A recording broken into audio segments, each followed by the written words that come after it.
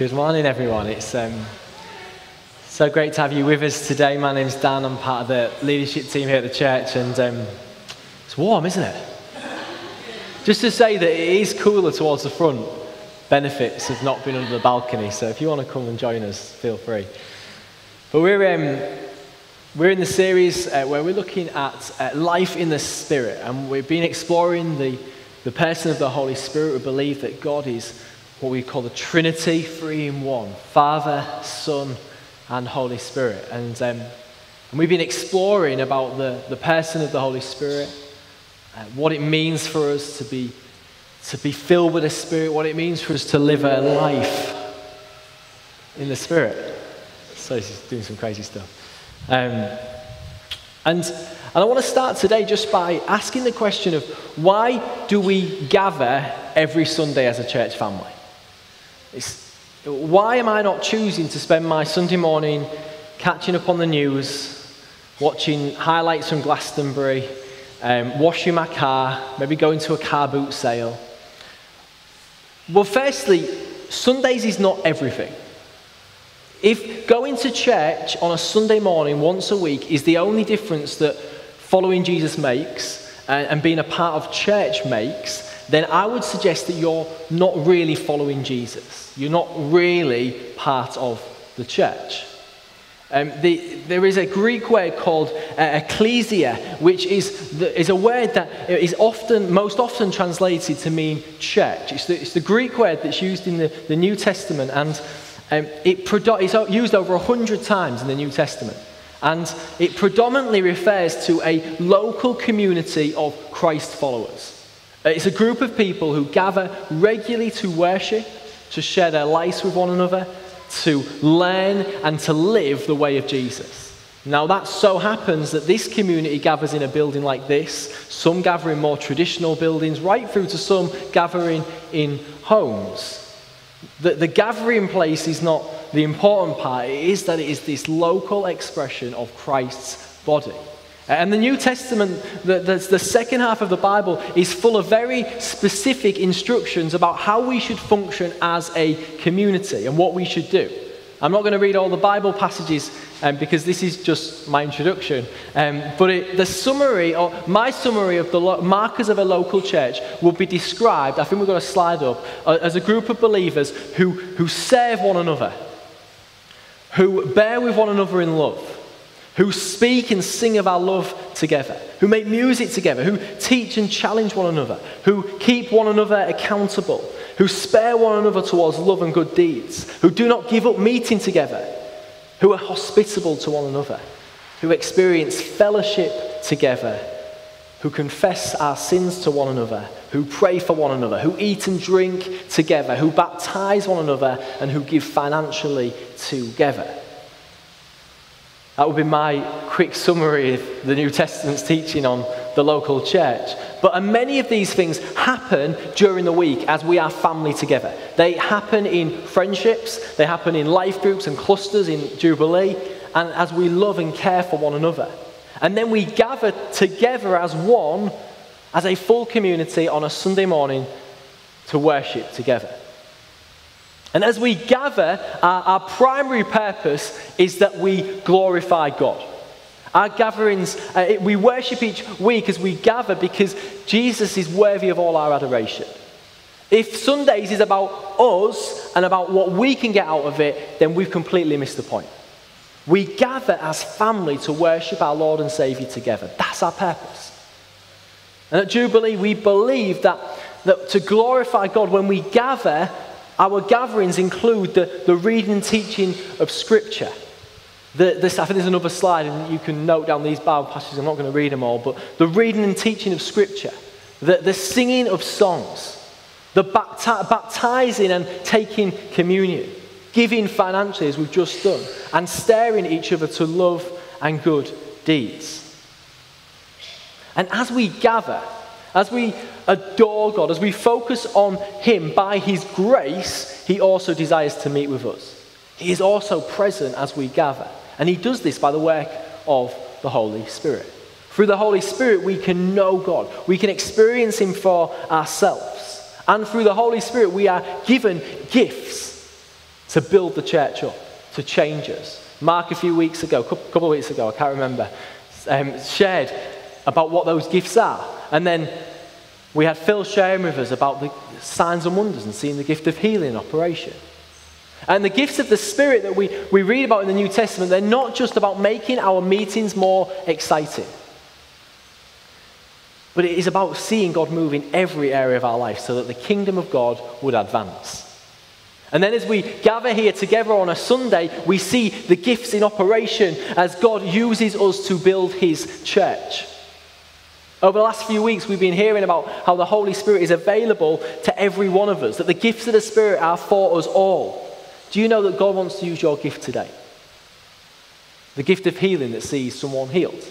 The word of knowledge that reveals the truth to someone so God can move in their lives. The gift of encouragement for someone who's struggling. The gift of service as we give our time to bless others. I could go on, but the point is that we all have access to the same Spirit, and we can all expect that God wants to use us and the gifts he gives us so that the church will be built up.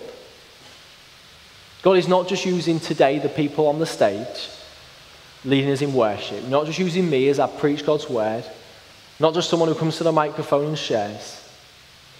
He wants to use us all. And helping us see that God wants us to live naturally supernatural lives is what this series has all been about. And our church history, for us at Jubilee, our church history is what is known as from the charismatic church. We have a history of embracing the power of the Holy Spirit. We're expecting that the Holy Spirit is going to be active in our lives and that the gifts of the Spirit are available to each of us. However, we realize that if we don't talk about the Holy Spirit and the work of the Holy Spirit, it can easily fade into the background.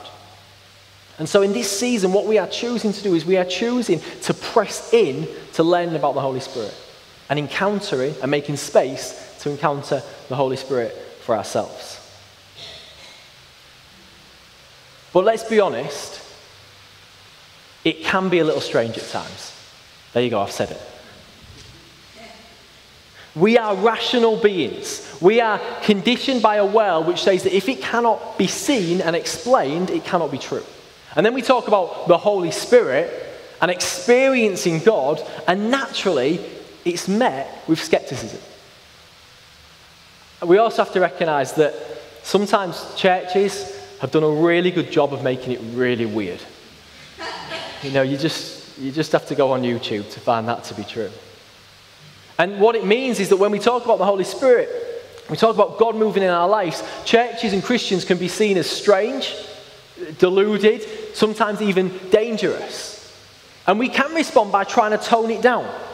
Let's be a little bit more normal. Don't put people off.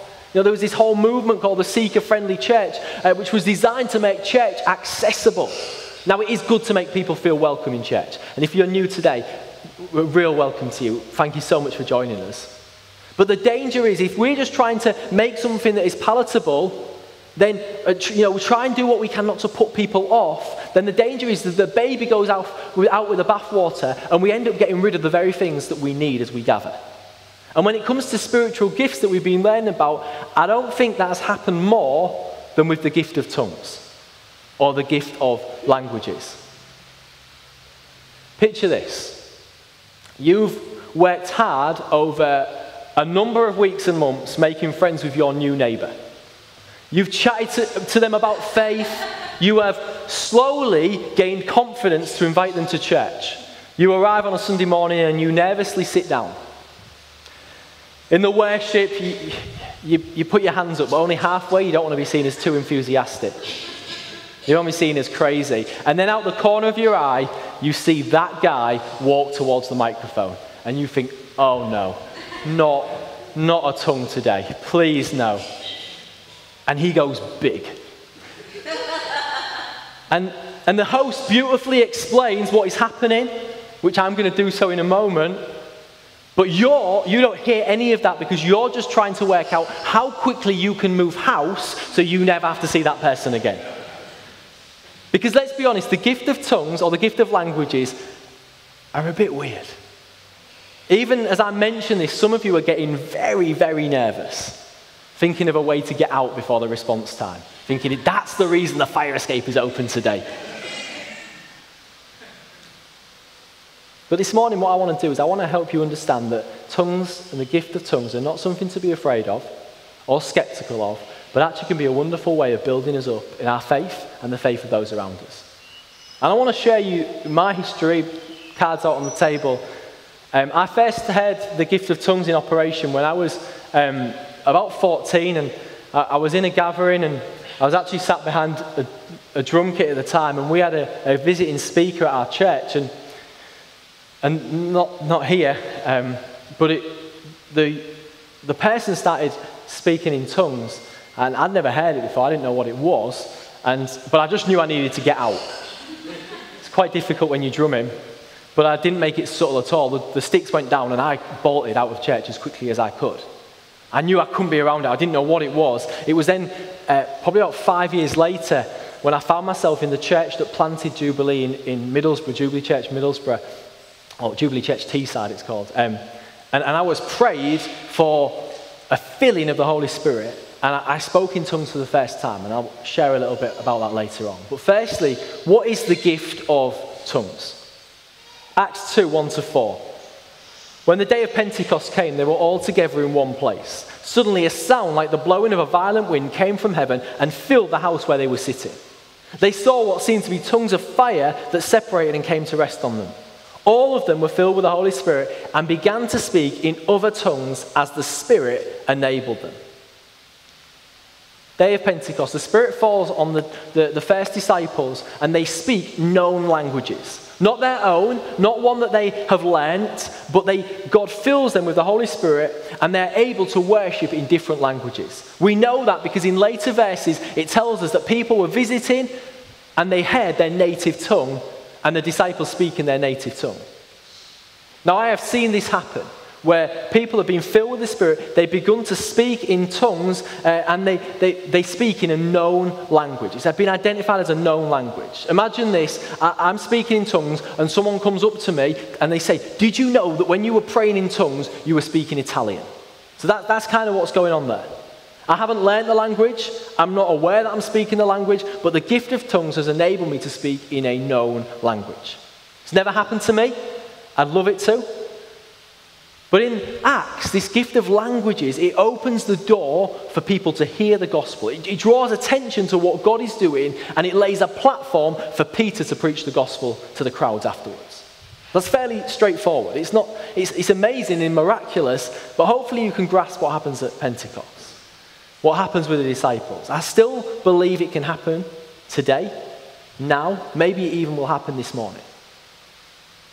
Then we see two examples of the gift of tongues in the book of Acts. The first is in Acts 10, when the Spirit falls on the believers at Cornelius' house. Acts 10, 44-46. While Peter was still speaking these words, the Holy Spirit came on all who heard the message. The circumcised believers who had come with Peter were astonished that the gift of the Holy Spirit had been poured out even on Gentiles, for they heard them speaking in tongues and praising God. Here, tongues, the gift of tongues, demonstrates God's acceptance of the Gentiles. Then in Acts 19, 1-6, while Apollos was at Corinth, Paul took the road through the interior and arrived at Ephesus. There he found some believers, and he asked them, did you receive the Holy Spirit when you believed? They answered, no. We have not even heard that there is a Holy Spirit. So Paul asked them, then what baptism did you receive? John's baptism, they replied. Paul said John's baptism was the baptism of repentance. He told the people to believe in the one who was coming after him, and that is in Jesus. On hearing this, they were baptized in the name of the Lord Jesus. Paul placed his hands on them, and the Spirit came on them, and they spoke in tongues and prophesied. Here, the gift of tongues, the gift of languages, is poured out on new believers. It's a demonstration that the Holy Spirit has been poured out on them. Now, before I get into any detail, I want to make it really clear that I do not agree with the people who say that this passage in Acts 19 says that tongues is a central marker of being filled with the Holy Spirit. Paul is writing about spiritual gifts in 1 Corinthians 12, and he says in verses 27-30, now you are the body of Christ, and each one of you is a part of it. And God has placed in the church first apostles, second prophets, third teachers, then miracles, then gifts of healing, of helping, of guidance, of different kinds of tongues. Are all apostles? Are all prophets? Are all teachers? Do all work miracles? Do all have gifts of healing? Do all speak in tongues? Do all interpret? His conclusion, Paul's conclusion is, no, we don't do all these things. God gives spiritual gifts, and he decides how he distributes. We can ask, but we don't choose. God chooses, and he gives gifts as he desires. And that means that when it comes to speaking in tongues, not everyone here will get the gift of tongues. Now, immediately, some of you will breathe a sigh of relief, but I want you to hold on, because I believe that God wants us to desire all gifts and us to be open to all that God has for us. Now, in Acts 10 and 19 that I've just looked at, we don't know whether the people present are speaking in the gift, in known languages, because the gift of tongues that we're exploring today comes in two forms. Firstly, there is the known languages that we see in Pentecost. The second is that we find Paul writing about the gift of tongues in 1 Corinthians 12 and chapters 12 to 14. And he speaks of tongues and interpretation.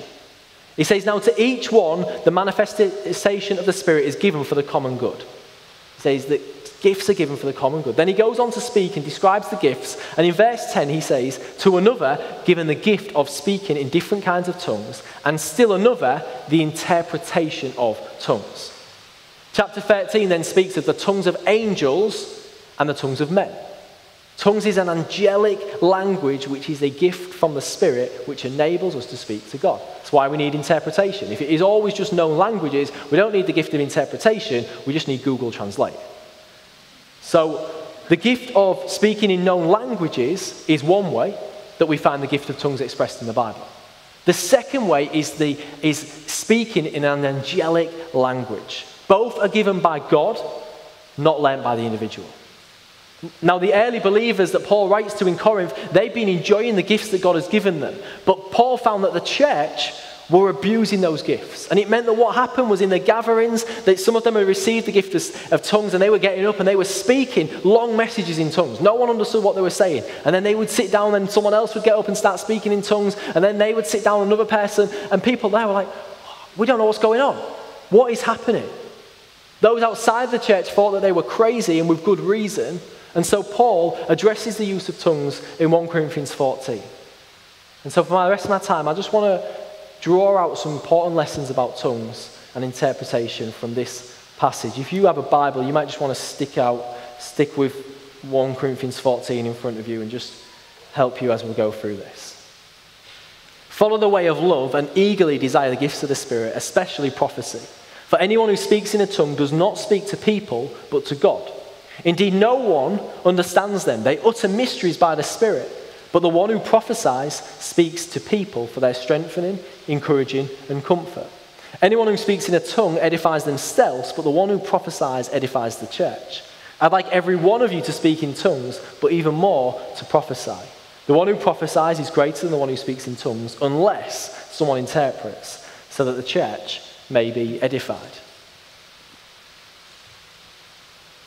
Prophecy is a way of God speaking to us, and tongues is a way of us speaking to God.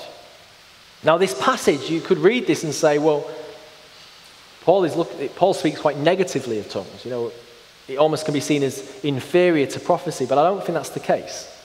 He says that the one who speaks in tongues edifies themselves, and we can think of that as a bad thing. But it can't be.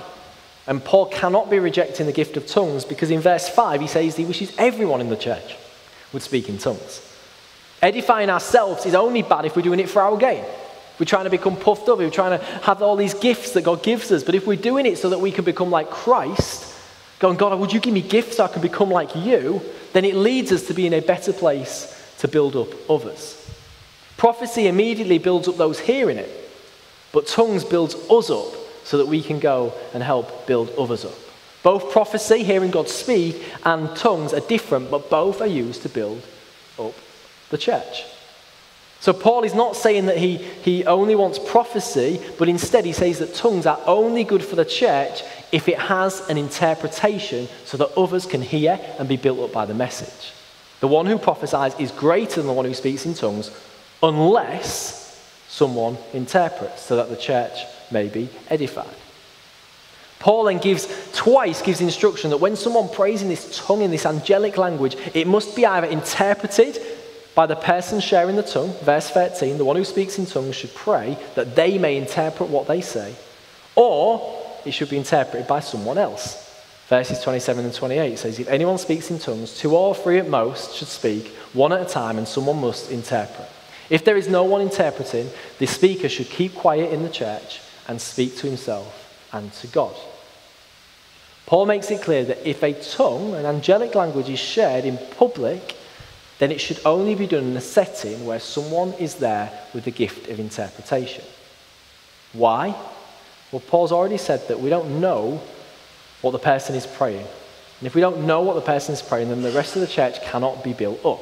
And then he also says in verse 23, if the whole church comes together and everyone speaks in tongues, and an inquirer or unbeliever comes in, will they not say that you are out of your mind?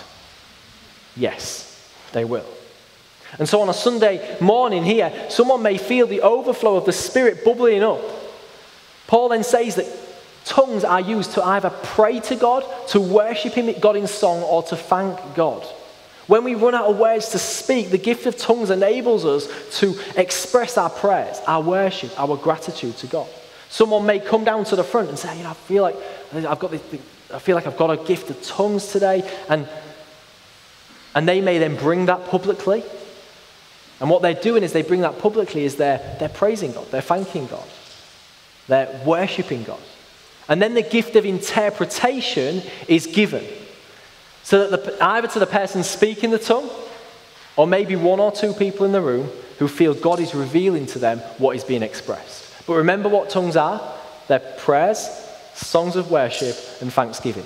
So the interpretation will always be the same. It'll be one of those.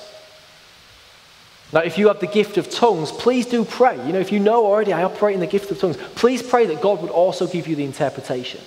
Don't just come down and say, I've got a tongue, give you a tongue, and then walk back to your seat. No, consider whether you have the interpretation as well. And then we wait to see if anyone else in the room has that gift as well. And this instruction to interpret, I also believe, rules out everyone praying in tongues at the same time, as that will be described as the chaos that Paul describes in chapter 14. It's why we don't just say, right, everyone shout at the top of your voice or your gift of tongues. It'd be chaotic. No one would know what was going on. But finally, there is also a space for what is described as the use of tongues privately. We have tongues shared in a known language. We have an angelic tongue, which when publicly shared should be interpreted. And then in 1 Corinthians 14, 18 to 19, Paul says, I thank God that I speak in tongues more than all of you. But in the church, I would rather speak 5 intelligible words to instruct others than 10,000 words in a tongue. Paul is drawing a contrast here. He speaks in tongues more than anyone, but in the church, he would rather speak in words that people can understand. The assumption I believe we can make is that Paul must have been praying tongues in private. When no one is present, the language is used in the same way to pray, to sing worship, to thank God, but no interpretation is needed because no one else is present and God understands what's being said. I'll often find in my own times of worship, I'll often find myself praying in English, and then by the Spirit I'm moved in adoration, or I maybe don't have words to use and I begin to pray in tongues. Now this happens when I'm alone, no interpretation needed. But I also may pray in tongues when we're worshipping together in a public setting, but I'll just do it not loud enough that draws attention to me, and not loud enough that others hear, and therefore an interpretation is needed. And I found the gift of tongues to be an incredible way of connecting with God. Sometimes I've brought tongues publicly, but it doesn't happen very often. Sometimes I've brought interpretations, but even less. But regularly I have used the gift of tongues privately. And Paul tells us in the first verse of 1 Corinthians 14, pursue love and earnestly desire the gifts of the Spirit. When we read and learn about spiritual gifts, I believe we are to desire them all. God has given them to us so that the church may be built up. We're not to get jealous or frustrated, but we can ask God. Today, God does not intend that every one of us is going to speak in tongues. But we don't choose what gifts God gives us. We just ask God to come. In the same way, when it comes to tongues, we ask God for the gift of tongues. And he may say no, and if he does, then we thank God for the other gifts that he's given us instead. Or he may say yes, and at some point we'll begin to speak in tongues. That Sunday morning in Middlesbrough, I was prayed for, and I felt God moving. I was encouraged by the person praying for me just to open my mouth and start to praise God. And I found that I started to speak a couple of words in this angelic language of tongues. It was like learning a new language. And at first, I just 2 words on repetition kept coming out of my mouth. Just so you know, when it comes to tongues, you're always in control. So what happens is you shut your mouth, the words stop coming out. It's not magic. But it was like learning a new language, and over the coming weeks and months, as I spent time in God's presence, as I exercised the gift, I began to speak in more and more words. And I believe it is a gift, so we don't force it. No one today is going to pray for you and ask you to repeat some words, because it's not about repetition or copying. It's about asking and receiving what God does. And if you desire to speak in tongues today and nothing happens, keep asking. It's good to desire all the gifts. But as you ask, don't become disheartened, as no one gift means that God is saying, as a no to one gift means God is saying yes to something else. The spiritual gifts have been poured out on all believers. Let's desire what God has for us today. And when it comes to the gift of tongues, or languages, I have seen it strengthen my own faith. I have seen breakthrough in prayers. I have seen the church stirred to worship by the gift of tongues. I have seen somebody come to faith at Jubilee. They walked into the building in the middle of our meeting, they heard the tongue being shared, and they knew God was real. They gave their life to Jesus that morning. I am so thankful that we are a church that sees the gift of tongues as something that we should still operate in. That we have space in our services for tongues and interpretation. But more than that, I believe that God is wanting to give the gift of tongues to many more of us so that we can be built up, so that the church can be built up. If you're just starting to explore faith, it's really hard. It's really hard to explain what happens. All we say when it comes to the gifts of the Spirit is just ask God. So God, you said you're going to pour out your Spirit on all people. I want to receive whatever you've got for me.